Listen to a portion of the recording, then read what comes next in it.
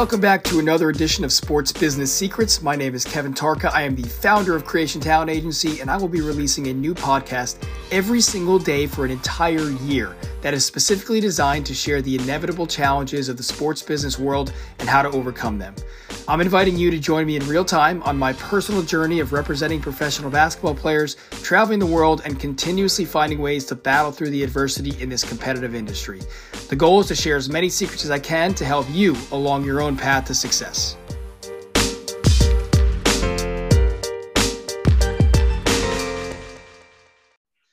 Very good. So we talked for a long time about the EuroLeague. I want to shift a little bit to one more market, and that is your hometown market, the UK.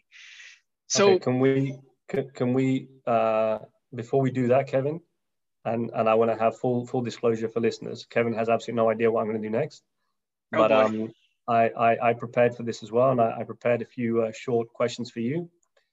And so if we're moving on from your basketball activity, then now it's your turn to answer my questions. Here we go. So listen carefully, okay? So first of all, the Tarka surname, okay? It's most prevalent in Romania. So how did your Romanian forefathers arrive to the US? Romania. Yeah. That's the first I've heard of Romania. It's Italy. Italian roots is where it's really from. But I guess you never know these days. Yeah, exactly. Who told you it was Italian roots? Because maybe there's something they haven't told you, Kevin. Maybe there's some secrets. We talk about a lot. There's some secrets. There's some Italian heritage. There's a little bit of German. There's actually a little bit of Irish. There's a little bit of it's spread out throughout Europe for sure. I don't know. Okay. That's the first I've heard of Romania, though. I might need to take a trip and do some research digging. Okay. Right, next. Are you related to the author Leonidas Tarka? To my knowledge, I am not, but I might have to buy a new book. Okay. Well, he wrote some books about bullying, so maybe that can help understand some of your kind of school days as well. So. Definitely. Okay, now the Tarka, okay, spelled with a K, but pronounced the same. The Tarka is a block flute, like a recorder, but comparatively shorter and quite angular in shape. It requires greater breath and has a darker, more penetrating sound. It's unique to the Andes, and there are three variants: big, medium, and small. Usually, all three kinds are used together, playing the same melody at fixed intervals and accompanied by a percussion instrument named a wankar. Now, which of the I've named four instruments, okay? So big, medium, and small Tarka, and the wankar, which is a percussion instrument. It's like a drum, like a hand drum. Which instrument will be played by you, by TJ, by Megan, and by Greg? Oh, wow, that is a question. So say it again. We got the big, medium, and small Tarka, and then what's the other one? It's a wankar. It's like a percussion. It's like a hand drum. It's like a hand drum that you hold in one hand and you kind of rap it. So. Okay. Wow. Let's see. I will do the hand drum because I feel like that's easiest to not sound like an idiot. So I choose that. And then I guess we can go. Do you have more information here on the sounds that come out of the big, medium, and small, or is one more annoying to listen to than the other? Yeah. So the small one's basically an octave higher, so it's kind of like a higher pitch, and then the medium is I think it's like a fifth or something. I forget exactly. And then the big is let's say that has the bass, like the deepest tone. Okay, well, I'm not very musically inclined, so I'm just going to kind of go out on a wing here. We'll give my sister Megan the big one because it's going to be. I feel like she would have the urge to just kind of play at will and be the most obnoxious. Although I love her, so she gets the big one. And then I guess it's just a toss up between Greg and TJ. So. We'll give TJ the elder, the medium one, and we'll give Greg the smaller. He's actually he's the only real musician, I guess. My older brother played a little bit of music too, but I can never read music. So that's why I'm going with the thing that you just hit and make some noise, Okay, so always pick on the little brother. So Greg always gets it. That's terrible. Okay, now you've been known to spend some time in the kind of Mar Vista, Venice Beach parts of LA. Is this because you secretly wish to be the next Billy Hoyle? And if yes, why do you not have a Puerto Rican living girlfriend whose goal in life is to be a contestant on Jeopardy? Oh. Now, for younger listeners who may not understand the references, you have to go and watch the White Men Can't Jump movie, and then, thank us for that tip afterwards. Wow, putting me in the same sentence as my man Billy is a compliment in itself. So much appreciated. And ironically, the only trip I took this year outside of the main U.S. states was to Puerto Rico, and I don't quite have a Puerto Rican girlfriend, but we're working on it. We're working on it. I might have to go back for the third trip, right? I have to, I have to convince a little bit. Okay, no, that's good. That's good. That's progress. Okay, now as you just mentioned, you've had the opportunity, pre-COVID at least, to travel quite a lot around the world thanks to basketball. Which has been the most unique destination and why? The most unique destination. Let's see. I would say it has to be like kind of an off the radar place. Most unique destination would probably be something like, I mean, Belgrade was pretty unique. It's also one of my favorite. I think it was unique more so for the fact that it was just much different than expected. I think most places in Europe or overseas are very different than the media portrays them to be typically. But Belgrade, I was, expecting some industrialized buildings and nothing modern. And that's just kind of the way that was portrayed in whether it was textbooks or I don't know, whatever the heck I was paying attention to in high school or college. And you get there and it was very different. It is quite the crazy city. And so I guess I'll go with Belgrade. It's a tough question. I'm sure I can think of a couple other places. Okay. Now, at the time, we're halfway through, okay? At the time of recording, 173 podcast episodes have been posted. Which has been the most educational until now? Oh, wow. The most educational. I would like to say it was some of the ones that I've done about becoming an agent. I'm trying to think of all my guests were educational in their own profession. So I'm not going to single anyone out because they're all great, but I'm going to go with the actual steps to becoming an agent, because I think that was much more educational than anybody portrays being an agent to be, because everyone thinks of being an agent as this, this Jerry Maguire-esque, but it is far different, and the day-to-day is very different than what people expect. So there, and that was broken down into at least 3 or 4 episodes. Okay. As will this by the time you're done asking me questions. Nah, you have no idea. There's still 4 questions to come. So. Oh, here we go. Now, name the bigger achievement in Coach Tom Moore's career. Was it recruiting Ray Allen, Rip Hamilton, and Caron Butler to UConn? Or was it convincing Kevin Tucker to walk on at Quinnipiac? Wow, let me tell you, that is an easy one. And it definitely is not, it is definitely not convincing Kevin Tucker to walk on at Quinnipiac. That's an easy one. Now, in your senior season at Quinnipiac, you were 0 for 5 from behind the arc. But much more importantly, you were 0 for 6 from the free throw line. Now, against which opponent did you go 0 for 4 from the line in only 38 seconds on the court? Well, I don't think I remember was it St. Francis, Pennsylvania at home? I mean, well, give me a second to guess. I'm glad you brought that up because I was going to say it if you didn't. 4 of those 6 were about in 30 seconds right after another. And 2 of them I didn't even deserve. Actually, it's a fun little story. The first two I deserved. I went in for a layup and I got fouled. And then the second 2, and obviously I missed both and everyone was very upset with me. And then the second 2, so it was like, there was like 10 seconds left in the game and I drove to the basket and the guy, I clearly put my shoulder down. The guy clearly took a charge and the ref blew a foul on the defender. And as I was walking to the free throw line, I walked by the ref. He was going to the scorer's table, and he was like, "You owe me for that one." And I was like, "Oh, so now I have to hit these two. All right, good." And then I proceeded to miss both. Hold on, give me a sec. On the opponent, who was that? It was a home game, so that's. It was. I distinctly, it is ingrained in my brain. There was less than a minute left. Coach Moore subbed out and tied 5. And put in the person who he should have started from the beginning to give us more points from the free throw line. It wasn't the other St. Francis, PA. Okay, I'm going to put you out of your misery. It was Bryant. Should have known. I got it back though.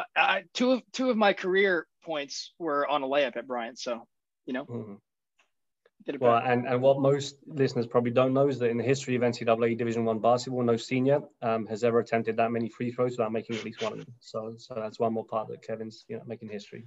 Hey man, I lead the country in several stats, and I'm glad you pointed that one out.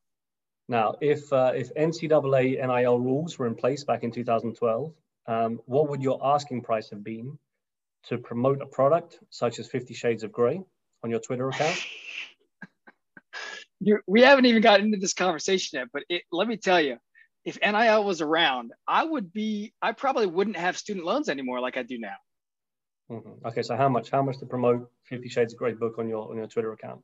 Because you launched your Twitter account in 2012, so just before you finished college.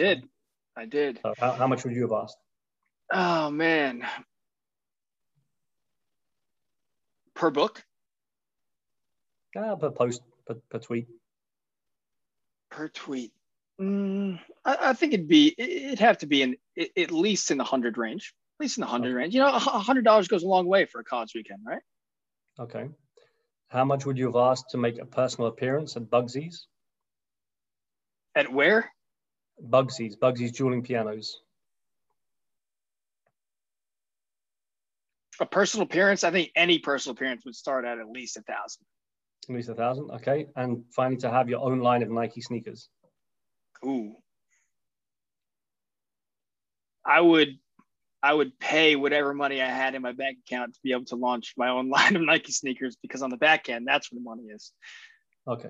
So if you had a student loan, and you kind of in red numbers, so I don't know how that works, that you'd have paid Nike, your overdraft or whatever, but it would have been a future value of future earnings. Okay, fair enough. So Nike will be waiting some time. Yeah, Nike might not be around by the time that they get paid back. Okay. Well, we're down to the last question. So this one's multiple choice. Okay. During your 4-year college career, your playing weight never fluctuated from 165 pounds. Was this because A, the student athlete canteen did not provide protein shakes? B, the men's basketball strength and conditioning coach never prepared a personal plan for you, nor did he ever learn your name? Or C, a girl you had a crush on told you that lifting weights provoked early onset hair loss, so you prioritize your flowing locks? That's it? No D, no choice D, just 3? Yeah, I gotta go with C. I gotta go with C because Brajesh Patel, shout out to one of the best strength and conditioning coaches in the world, definitely had the fridge stocked with protein shakes. And he definitely knew my name because I was in there just throwing around weights. All right. So I'm going to have to go with C. Okay. I like it. Are we done with the interview yet or what? The roast is finished on my side. Yeah. Back to you. How did I do? Good. Yeah. Good. All right. So I guess back to the podcast episode. Let's I'm gonna have to try and simultaneously think of some more roast questions for you, but I guess we could start with your home country of basketball and why they're just miserable at basketball. Well, I think it's a lot of factors, but ultimately, it's one big, let's say, virtuous circle. You can start in any direction or with any, let's say, topic you want. On the one hand, there's a very, very small audience for the basketball in the country. Small audience equates to a lack of resources because there's not many people, bringing resources into the game. Lack of resources means there's lack of access to quality facilities, whether that's at the pro level, where, ironically in the UK, there's, practically 2, 4, 6, there's about 6 or 7, indoor facilities that seat more than 10,000 people that could host, professional basketball, and none of them do regularly. Or whether it's access to facilities for kids, to practice, and clubs to play, or schools to play, whatever it may be. There's lack of quality coaching. So anyone that does want to play, there's not enough quality coaches to help them develop. Lack of quality clubs, again, because of the lack of kind of interest and level and so on. So all that equates to lack of player development. Lack of player development means there's lack of, high profile, successful basketball players that are role models and people look up to. All of those contribute to a lack of an attractive professional league, and therefore, because of that, there's not a massive amount of media rights sponsorship, coming in. So there's not massive media exposure because of the lack of media exposure, mainstream media, or even specialized media. There's lack of an audience, and you go back to the beginning, and it's literally like a snowball effect. So, and it's been that way for years. The potential is massive. There's an underlying, interest, there's a passion, there's an underlying population base that can definitely do much better. But it's potential. I've been hearing it my entire life. So, I mean, you hit most of them on the head there. So I don't have any more. I don't have many more holes to pick there. But I agree. I mean, I think, at least from the agent perspective, it's always been tough to send a player there, because despite the fact, and for the record, I mean, I think there's some great people and some great coaches that are in the UK, and some very passionate people. But from an agent standpoint, it's very difficult to send a client there, because the salaries are never competitive to anywhere near what it would be like at a high level in Europe. And B, the respect just isn't there yet in terms of a stepping stone league, because you always want to send a client somewhere that they're going to be able to develop, and they're going to be able to take that as a stepping stone somewhere else. And I mean, there are really no examples that players have, or very few that players have went there and then jumped to somewhere else for a higher salary. So, no, I mean, well, there's no league outside the NBA that has had 2 different NBA head coaches, coach there before becoming an NBA head coach. I mean, literally none, except for the BBL, except for the British League. Now, obviously, it's not like a coaching pathway, so it's not like a guarantee that more will come. But Nick Nurse and Chris Finch, both spent time in the UK and both coached in that league, and so like you said, there are some quality coaches. There's not a lot. I mean, that's the reality. But it's the same as everything in the UK, basketball wise. That there's limited number of quality administrators, limited number of quality coaches, limited number of quality players, limited number of quality referees, etc. But I agree with you that from the agent perspective, it's challenging, because there's not a massive, let's say, financial motivation. But like you said, even if there wasn't, but it was a good, platform. Right. And, but again, my fingers are crossed that, things would develop and change, and things will improve. So I hope so. So, all right, let's, I guess, last question in regards to some pro stuff in European basketball before we head into our infamous NCAA conversation. When is European basketball going to come back to pre-pandemic levels of normal, I guess, in regards to just logistics and travel and sponsorship, and just, what it was like in its prime? Yeah, I mean, honestly, no idea. Right now, best case scenario is literally as early as, fall 22, so 22-23 season, and that's the best case scenario. Which, if that happens, it means that 3 straight seasons have been impacted, which is incredible and awful, at the same time. But it's incredibly difficult to predict. The last 13 months basically have caused so much disruption to so many sectors that it's still difficult to accurately predict. But because we're in April, we do know for sure that the 21-22 season is going to be significantly impacted. Again, we don't know exactly how much, but it will be. And so again, best case scenario, 22-23 season, best case. I hope so. I hope so too. And it's been very obvious that, obviously with starting from summer league in the NBA and the trickle down effect overseas to rosters and budgets, it's already, I can tell, a shift, because at this point last year, or I guess 2 years ago, you know, teams are kind of moving and things are planning ahead for the next season. So hopefully we'll have kind of one transition year back to some normalcy, and then we'll see that back in 2022. All right, let's shift gears a bit. Let's talk NCAA and NIL. And for those listeners who are unfamiliar, besides listening to the great question that you asked me about my NIL expectations for myself in college, NIL is the name, image, and likeness rules that are hopefully soon going to allow student athletes to monetize their name, image, and likeness. Some exciting changes coming up. Give me your first reactions to what this is, how it's going to change the game, and what's coming up this summer, and the change for college athletes, really. But I mean, the initial thought, or the initial, you know, opinion is, you know, at long last, you know, I think this is something that was an incredibly long time coming. You know, I think there's a lot of great things about, you know, collegiate athletics, and there's a lot of great things about athletics programs up and down the country. There's a lot of great things about the conferences. There's a lot of great things about, you know, the properties that the NCAA that they centralize. You know, but slavery was abolished, you know, a couple hundred years ago, and or it should have been, right.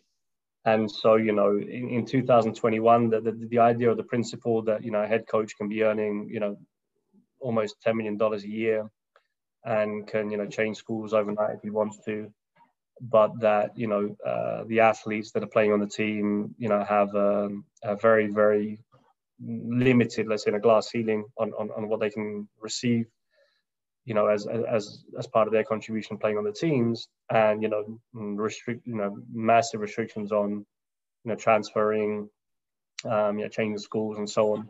You know, it's unfortunately, it's just so antiquated. And so from the European perspective, you know, it's so straightforward, it's so obvious, it's so necessary that there is an evolution. You know, I think it would change, you know, collegiate athletics drastically. I think no one knows exactly to what extent. I hope it doesn't destroy, you know, collegiate athletics, because, like I said, I think there's a lot of good things about it. You know, and I hope that, you know, everybody inside the system, that they can adjust accordingly, and you know, and globally, you know, everyone is better off afterwards. Yeah, I mean, there's so many different paths to go down in this conversation. I mean, do you think it will impact at all the amount of players leaving early? Do you think players will be bored? I mean, if it works the way it's supposed to work, and it's an open market, and, you know, players can earn what their market rate is for whatever it is they want to monetize with their name, image, and likeness, will that entice players to stay in college for 4 years versus leaving early for the NBA, or versus leaving early for overseas? I don't think it'll impact the elite, let's say, crop of NBA, let's say, candidates. You know, if you're an elite NBA candidate, then the reality is that both as a professional athlete, who at any time in your career, you know, you can have a career-ending injury or illness, and you can never plan for that, and that you have a relatively short, you know, window or career to play, and the fact that the North American, you know, major leagues like MLB, NFL, you know, NHL or NBA or MLS that take place in college, that they all have, to a greater or lesser extent, you know, rookie scale contracts that basically force, you know, rookies to play for a number of years way below their market value if they're an elite player. You know, until they can actually, you know, sign their second or third contracts, and then, you know, aspire to their junior market value. All of those basically mean that it's in the interest of those elite talents to get into the league as soon as possible. And, you know, honestly, even if they're not ready, physically, emotionally, you know, socially or whatever, you know, if they get in a year earlier, then their second and third contracts, you know, kick in a year earlier, and so they're more likely to have, you know, larger career earnings. And so, you know, if I were a player agent, or if I were, you know, an advisor, then most likely for those kind of like elite talents, you know, that would be the advice, you know, for that reason. And again, and that's that's regulation inside the collective bargaining agreements, which are completely outside the control of the NCAA in their schools. And so, that's just, again, how it is and how it's set up. For the next kind of tier of players who are, let's say, borderline, let's say North American Major League players, or who are, European professional, players, there I do think that, and I do hope that it encourages players to stay, in college for their 4-year careers, because, they're getting an education, because they're getting development. I think there's an argument, and, it was interesting watching Gonzaga last night.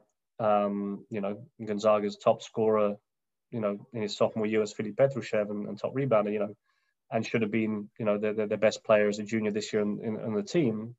And he chose to leave Gonzaga after 2 years to go and play pro, literally to prepare himself better, to join the NBA this summer. So possibly.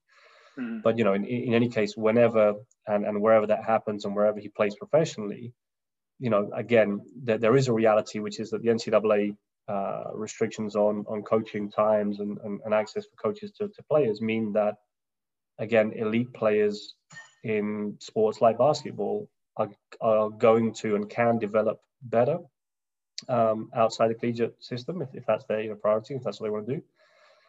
So again, I think and I hope that it improves the situation for student athletes in, like I said, across many sports, and overall has, let's say, a positive impact on players staying a little bit longer in college. But I don't think it will have a massive impact, either good or bad, in players choosing to drop out, or leave early in that sense. And so, if you were to, let's just say you start a new venture this summer, and you start a company that's solely based around these opportunities for players, or helping players monetize their name, images like this, what's your strategy? What's your strategy, and what sports are you focusing on? I'll probably pass that question. I mean, I honestly haven't really given it much thought from the business, marketing, let's say, monetization side. So I don't think I'd give you a very quality answer right now. But just conceptually, or just strategically, I think it's as simple as, exploring and exploiting, the popularity that student athletes have during their, career. In a lot of cases in the local community, because the reality is that many student athletes resonate in the local community where their campus is, and or within the conference area or whatever, and don't necessarily have let's say, a national or international footprint. But I think there's there is a niche to be explored and to be exploited. And I also think that like many things in life, it will allow the good people, or student athletes that are good community people and citizens, let's say, to get something more back, other than what until now was applause, backslaps, and photos with boosters or whatever it may be in season ticket holders in the community, which ultimately, unfortunately, don't pay the bills, or don't do anything for that individual student athlete. So. Right. I think that's the most exciting part about it, because you're going to have basically two main tiers, is the way that I'm thinking of it. Is you're going to have your Zion Williamsons, you're going to have your Jalen Suggs, you're going to have your power conference, nationally household name branded athletes, and then you're going to have your slightly less infamous Kevin Tarkas of the world, who, when they're not busy, charging for a post for selling books, they're going to be able to go to the local restaurant and say, hey, I'm going to bring in, friends or teammates or people to help your bottom line and increase your sales. And, I can get a percentage of that. And maybe it's not a national deal with Gatorade, but maybe it's a couple $1,000 or a couple $100 per month that I'm able to generate, which is huge. So it's definitely exciting. I think it's a game changer for sure. And all right. If you did that, then maybe you'd have increased your playing weight as well. Maybe there definitely would have been it would not have been a lot of protein shakes. I'll tell you that much. It would have been pizzas and maybe the local brewery. That's for sure. Awesome. All right. So for you personally, what has been one of the biggest obstacles you've faced in your career, and how did you overcome it, or what did you learn from it?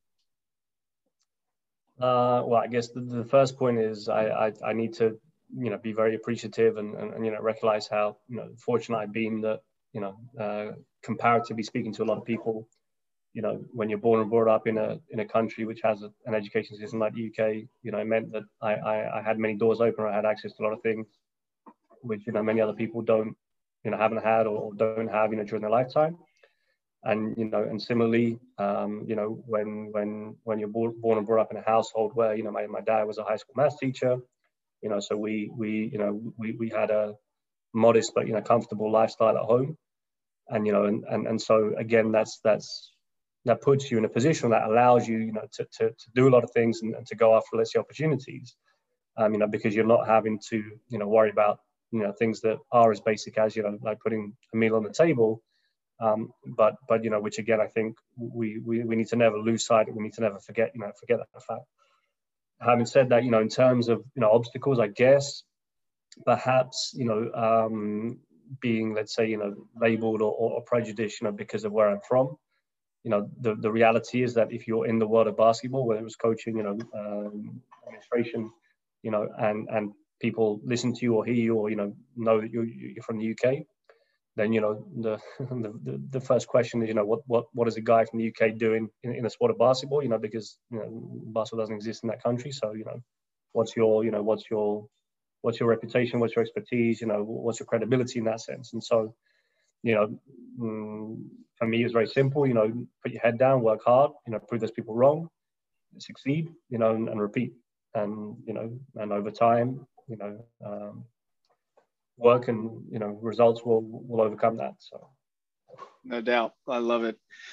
So what is some advice that you have for someone who wants to get more involved with, let's just say, obviously sports business, but specifically overseas? So I guess it's targeted toward Americans that want to get involved with any type of sports career that is in Europe. And we can touch on a little bit the sports business MBA, because I think it's honestly a perfect transition into it.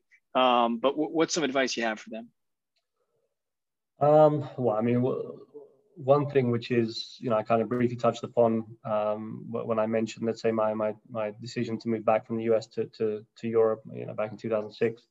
One thing is EU nationality. So if there is any way to access EU nationality based on heritage, our parents, grandparents, great grandparents, whatever, or from residency, studying in a country, or from genuine relationship and genuine marriage or whatever, then then really go after that, because that will help open so many doors, and that will let's say bring down so many barriers. And that's just life. Again, it's just not it's not ideal, but they're the kind of rules of the game that we will have to play by.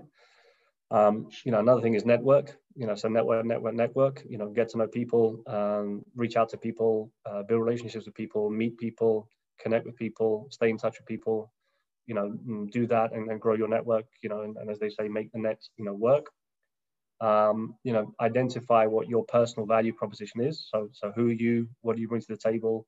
What makes you different? What makes you unique? Where can you help organizations? Where can you help individual people, individual athletes? In that sense, identify who key decision makers are. So ultimately, for example, you could be great networking on a social level, and you can have friends and contacts in dozens of countries in Europe, but they're all none of them are in decision making, let's say, positions. And so they love you and they want you to come work with them, and they will bring you in tomorrow if they could, but it's not their decision. So make sure you're aware and conscientious, and you have identified who is in that position, who can do that or decide that. And then put yourself out there. So whether it's volunteer somewhere, intern somewhere, take a low paid entry position somewhere, or you mentioned it, and obviously I'm very biased on this topic, but study and develop and do something like the Sportsman's MBA, co-organized by Jordi Barsel and Vytautas Magnus University. You know, because again, that will help you to network. It will help you to develop your skill set. It will help you to, you know, visit different organizations. It will help you to, you know, open doors, you know, essentially. So.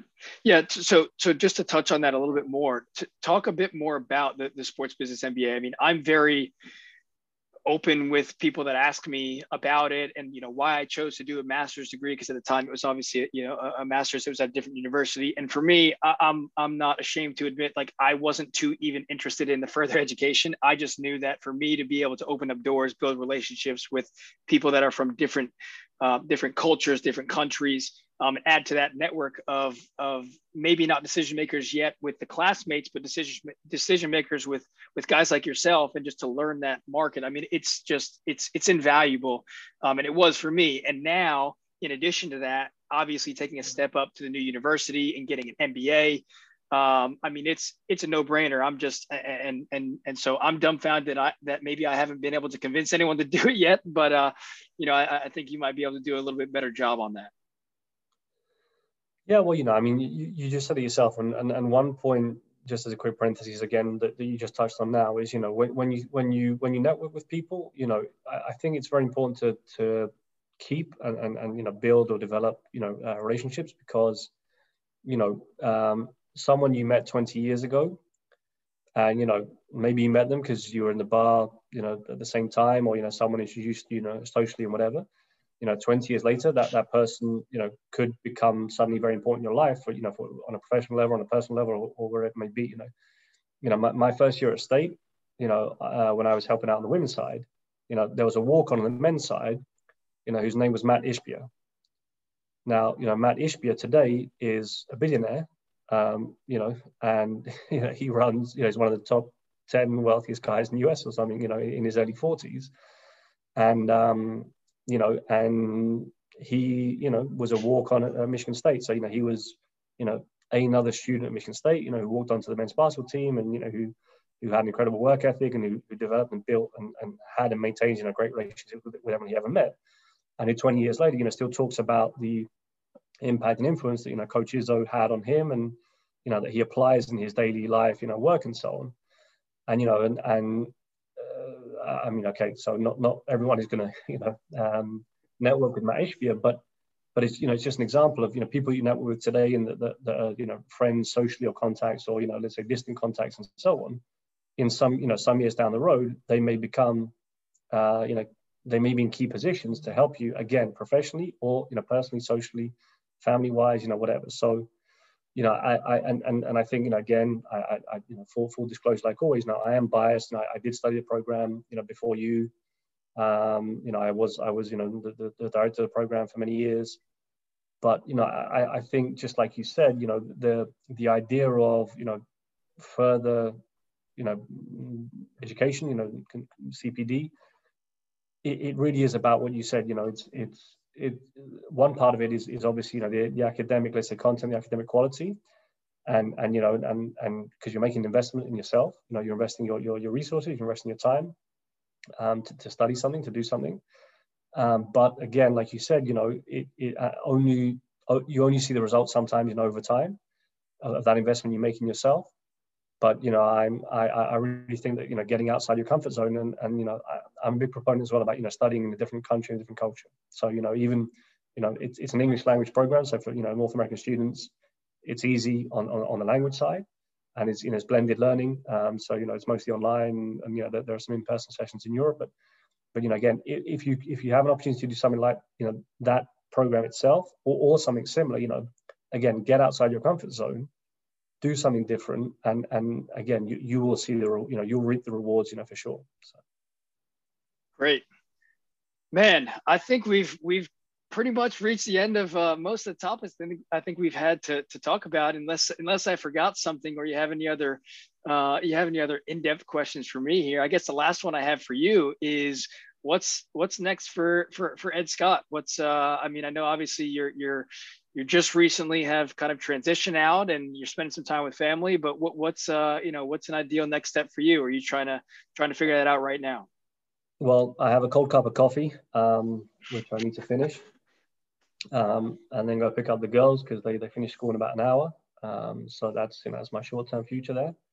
But no, at the moment I'm in the process of seeing what comes next. Having some informal conversations with different people, and essentially looking for a good fit, and a project that is a good, literally a good fit on the professional and on the family side.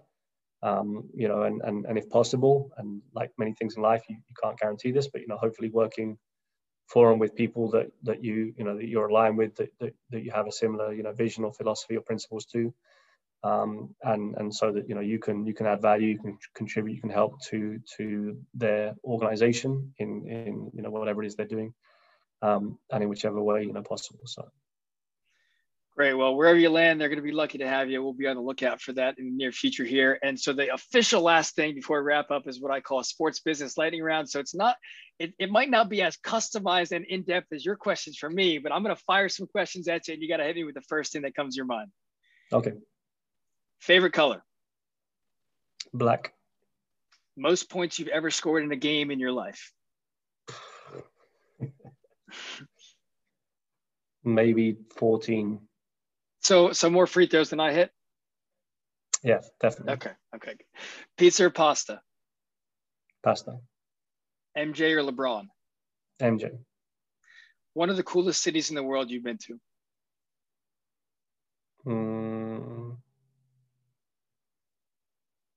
That's a tough one. Same as my question for you. Yeah. A lot coming to the mind.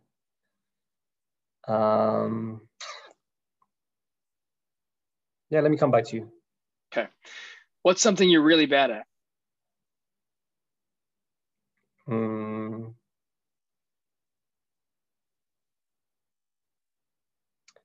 My wife's in the room, so I have to really think about this one too. You want me to come back? No, there's just so many things. That's why it makes it hard. It makes it hard for me to choose one. Something I'm really bad at, I guess, is doing things straight away. What's one of your biggest strengths? Patience. Who are 3 people that have helped you tremendously in your life? My parents, my mom, my dad, my wife. What was your first ever job? I think you talked about this earlier. Formally, I guess it would be a newspaper round. If you could have a superpower, what would it be? I did this one with my daughter recently. Which one did I choose? Yeah, so teletransportation, let's say, to transport myself immediately somewhere. And a couple more here. If you could trade jobs with anyone in any industry for 1 week to live life in their shoes, who would it be? That's a great question.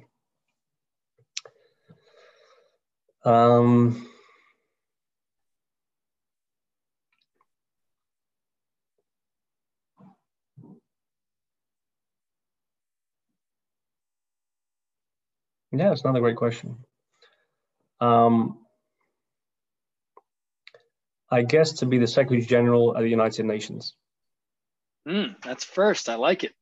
And last one, which is a little easier. You touched on it before. If you could turn back time and talk to 18-year-old Ed, what would you tell him? Relax, have a little bit more fun, don't be so uptight. A couple more pints in Guildford? Well, anywhere, to be honest. Anywhere where I was, in the world at that time. But yeah. Awesome. Well, man, this was amazing. I appreciate your time. I didn't answer your city question. Oh, that's right. Thanks for reminding me. It's difficult to pick one. You got to choose one. I'm going to go with home cooking. I'm going to go with Mexico City. Nice. I've still never been there yet. I got to add it to the list. Amazing, man. Well, again, I really appreciate your time. This is probably going to turn into several episodes. There's a lot of gems in here. I hope people were taking notes. I appreciate our relationship, and despite how many times you make fun of me, the doors you've opened for me and the people you've introduced me to, and I'm excited to see where you land next. And hopefully after this crazy pandemic, we'll be able to grab a couple of pints or some food there, tapas in Barcelona. No problem. Remember, every time one door opens, a window closes. I love it. I love it. All right. We'll talk to you soon. Have a good one, Kevin. Take care.